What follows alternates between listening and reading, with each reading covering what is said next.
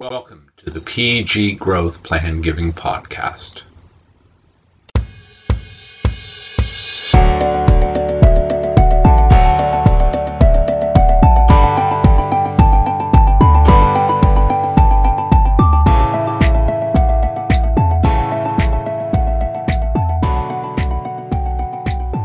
Welcome to the PG Growth Podcast. I'm Ed Sluga.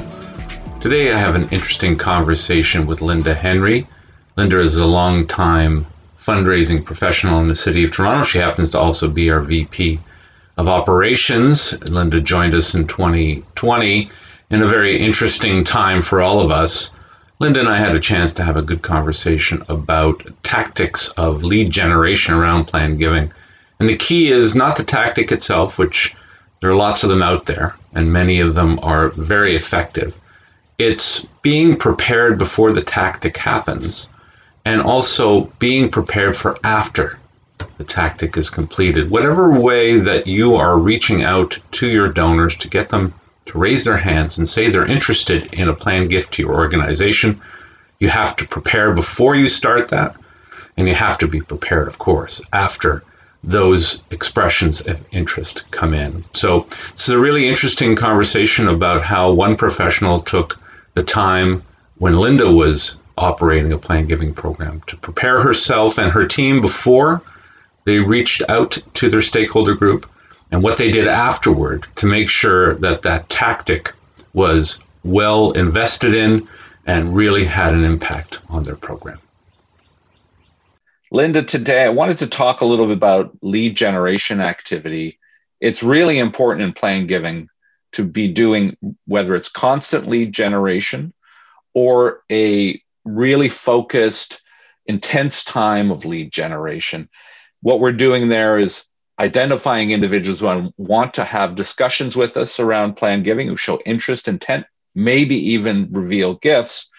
But there needs to be a lot of preparation in advance of these, particularly when we are engaging in these very intensive lead generation activities. I know when you were at Michael Garron, you use this kind of intensive lead generation activity. What sorts of things did you do to prepare for it? And what kind of program did you actually engage in terms of its size because of that preparation? So let's go through first, how did you prepare to be ready for that kind of intensive lead generation activity? Well, I mean, first, I think there was an awful lot of things that we had to do in order to be ready to do such a lead generation. I think one of the key things was looking at our resources, our staffing resources, and determining, how big of a lead generation campaign do we want to do? If we're going to do, say, 100,000, say it's by, an e-survey, et cetera, just say you get 10% back. Do you have enough staff to follow up on 10,000 people? And chances are, in our situation, we didn't. So then that would lead us to say, okay, maybe the number shouldn't be 100,000. Let's get it down to a realistic number. So just say you do, you get it down to 10,000 or 1,000. If it's 1,000 and you've got one staff person who is probably, in our situation, was also doing other work, so kind of doing this off the side of her desk, from 1,000, you're down to 100. How manageable is 100? And then you can determine from there if it is manageable. So once you decided, we decided that it was manageable, then it was having all these other things in place. Does this staff person have the necessary skills? And if not, do they need training? And do they need scripting? And also, making sure that it was all set up. We used Razor's Edge, making sure that all the coding was already set up in Razor's Edge. So once you started doing the follow-up, et cetera, you could just go right in and document everything that you were doing, so you would have records of it. And then I think for the staff themselves, making sure that you had the appropriate metrics or KPIs for them, how many calls a month, how many calls a week, how many request confirmations were you expecting them to receive? How many follow-ups, were you expecting them to receive, et cetera? But also, when you do phone calls after, say you've done an e-survey or you've actually mailed out a package, people would say, oh, I don't remember receiving that.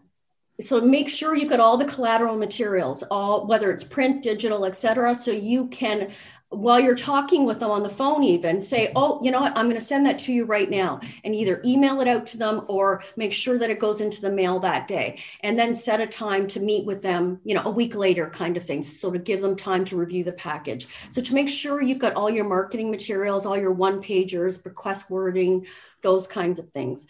And then I think too, making sure internally you've got your own policies and procedures in place.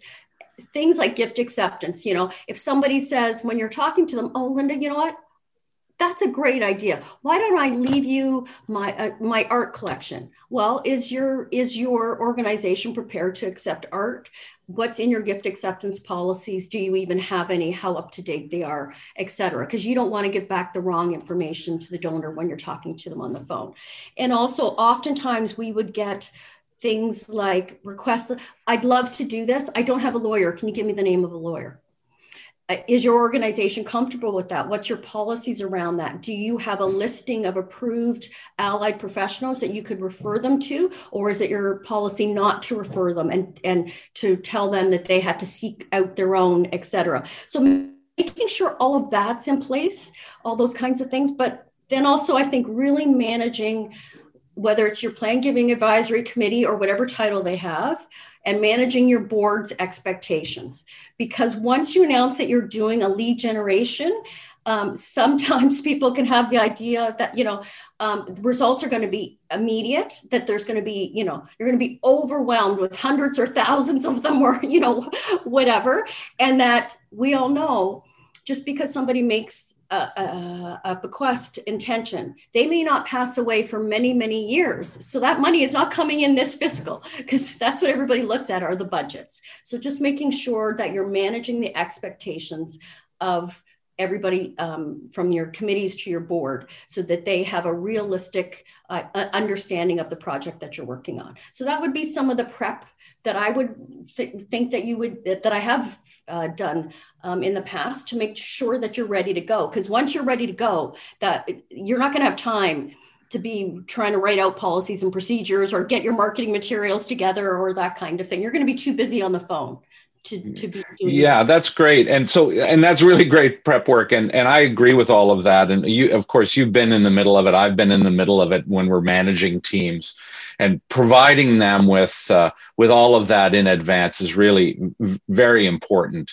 because again, we're engaging in this activity. Oftentimes they're expensive activities. And you're right. I love the way you've referenced the committee, and by extension the board, because the board sees an expenditure for some of these lead generation activities, and they ask you questions about what is that big one-time expenditure this year that we're doing? Why are we doing this? How is it going to help? And so managing, it's about managing expectations all through. The expectations of staff, the expectations of volunteers, the expectation of leadership about what we're going to be doing, and then preparing them, as you say very rightly. But we've done all of that, and you and I have done all of that. Our colleagues out there do all of that, and they still enter into these lead generation activities. And it can still, even though they've done their best to prepare, overwhelm them. It can still overwhelm them. And so how then, maybe from your perspective and your experience, having driven that kind of lead generation activity for lots of really good reasons, you did all the prep. How did you make sure that you continued to work through the benefit of that activity after the fact? Because frankly, we've seen a lot of organizations, you and I working together, but also in the past when we were with different organizations on both the agency side or the organization side, we've seen our colleagues with these great, portfolios of leads, and nothing is going on to follow up. So what was it that you made sure you did after the fact to really benefit from the opportunity that was presented to you? Well, I think there's a couple of things, and I talked about it in the prep part, but I think it really does overflow into the follow-up. Making sure that you pick the right amount of leads that you're going to start with, kind of thing, to make it realistic and manageable. If the number is too big, your staff are going to be overwhelmed, and quite frankly, they're just not going to get to all of them.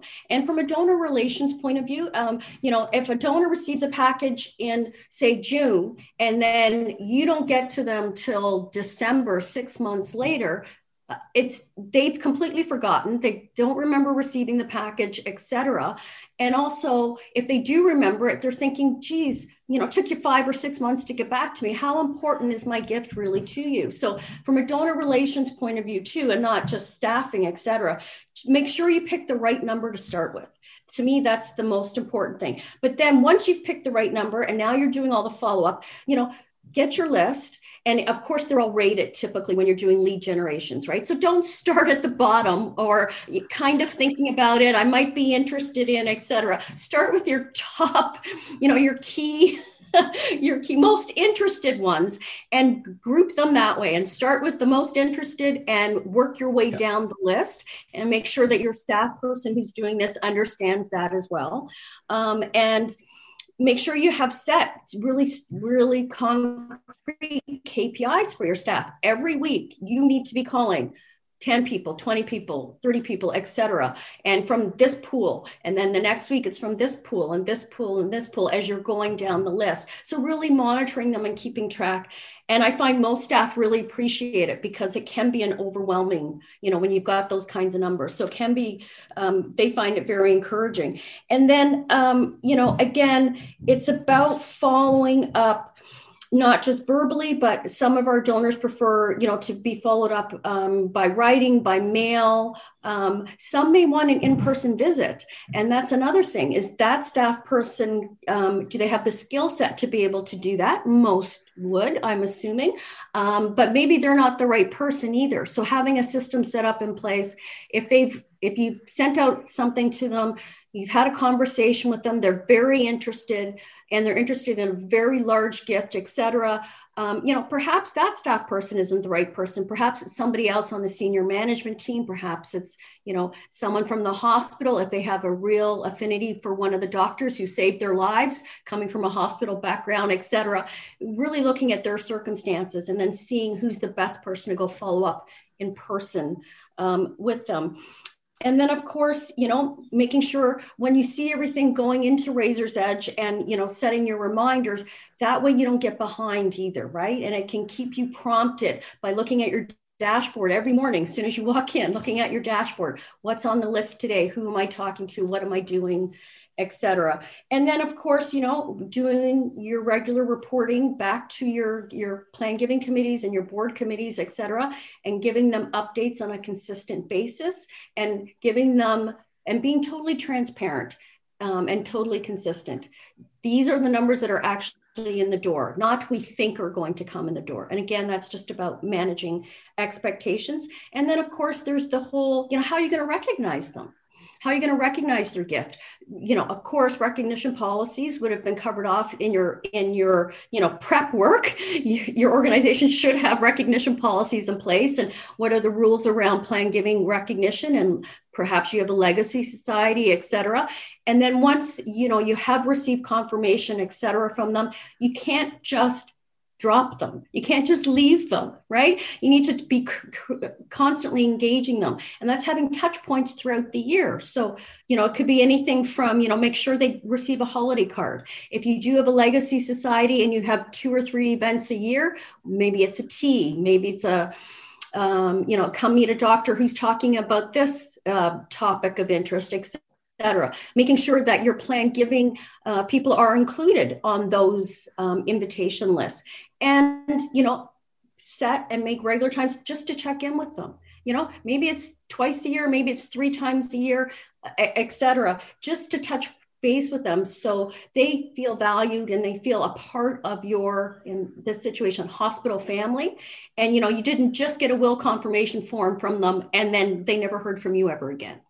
Yeah, no, you're absolutely right. And I guess one of the things as you're talking, I'm thinking about is that there are folks out there, our colleagues out there right now who are have just been given a list of people that have come out of one of these lead generation activities.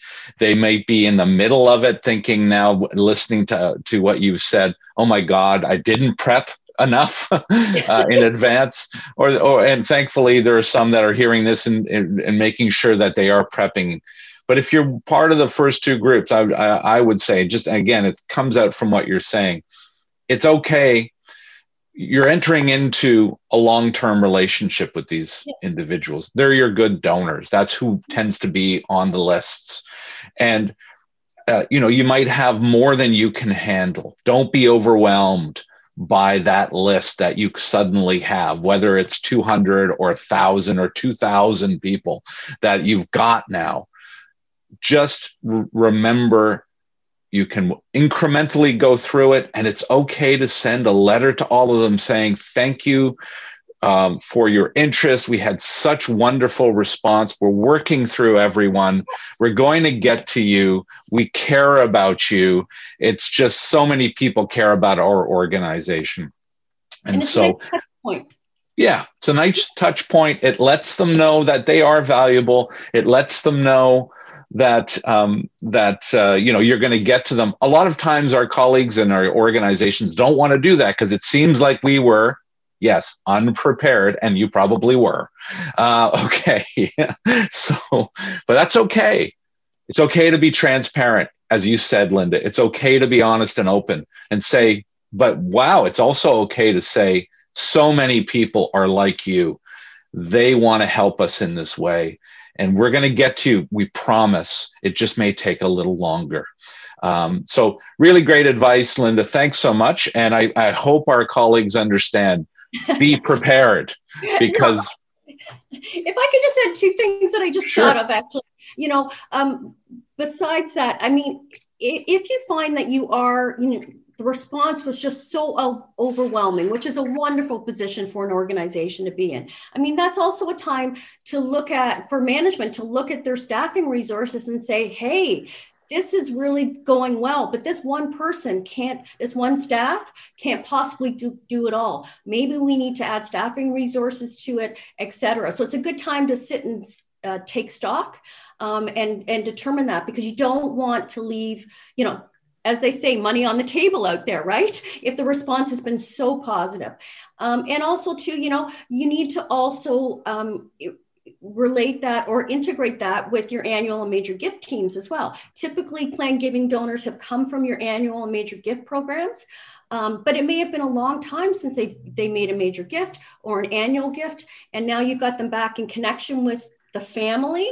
And so it's a good time to sit down with the other members of your team from major gift in the annual program and review that and see if there's a possibility to receive a current gift from them, or an additional gift, or to upgrade their annual gift, et cetera. So to not lose track of that focus as well. Yeah, that's all good advice. And so let's hope people, if they're entering into this kind of thing, they take this advice, because it's really important. Yes. And it'll be really helpful. Thank you so much for the time today, Linda. That's great.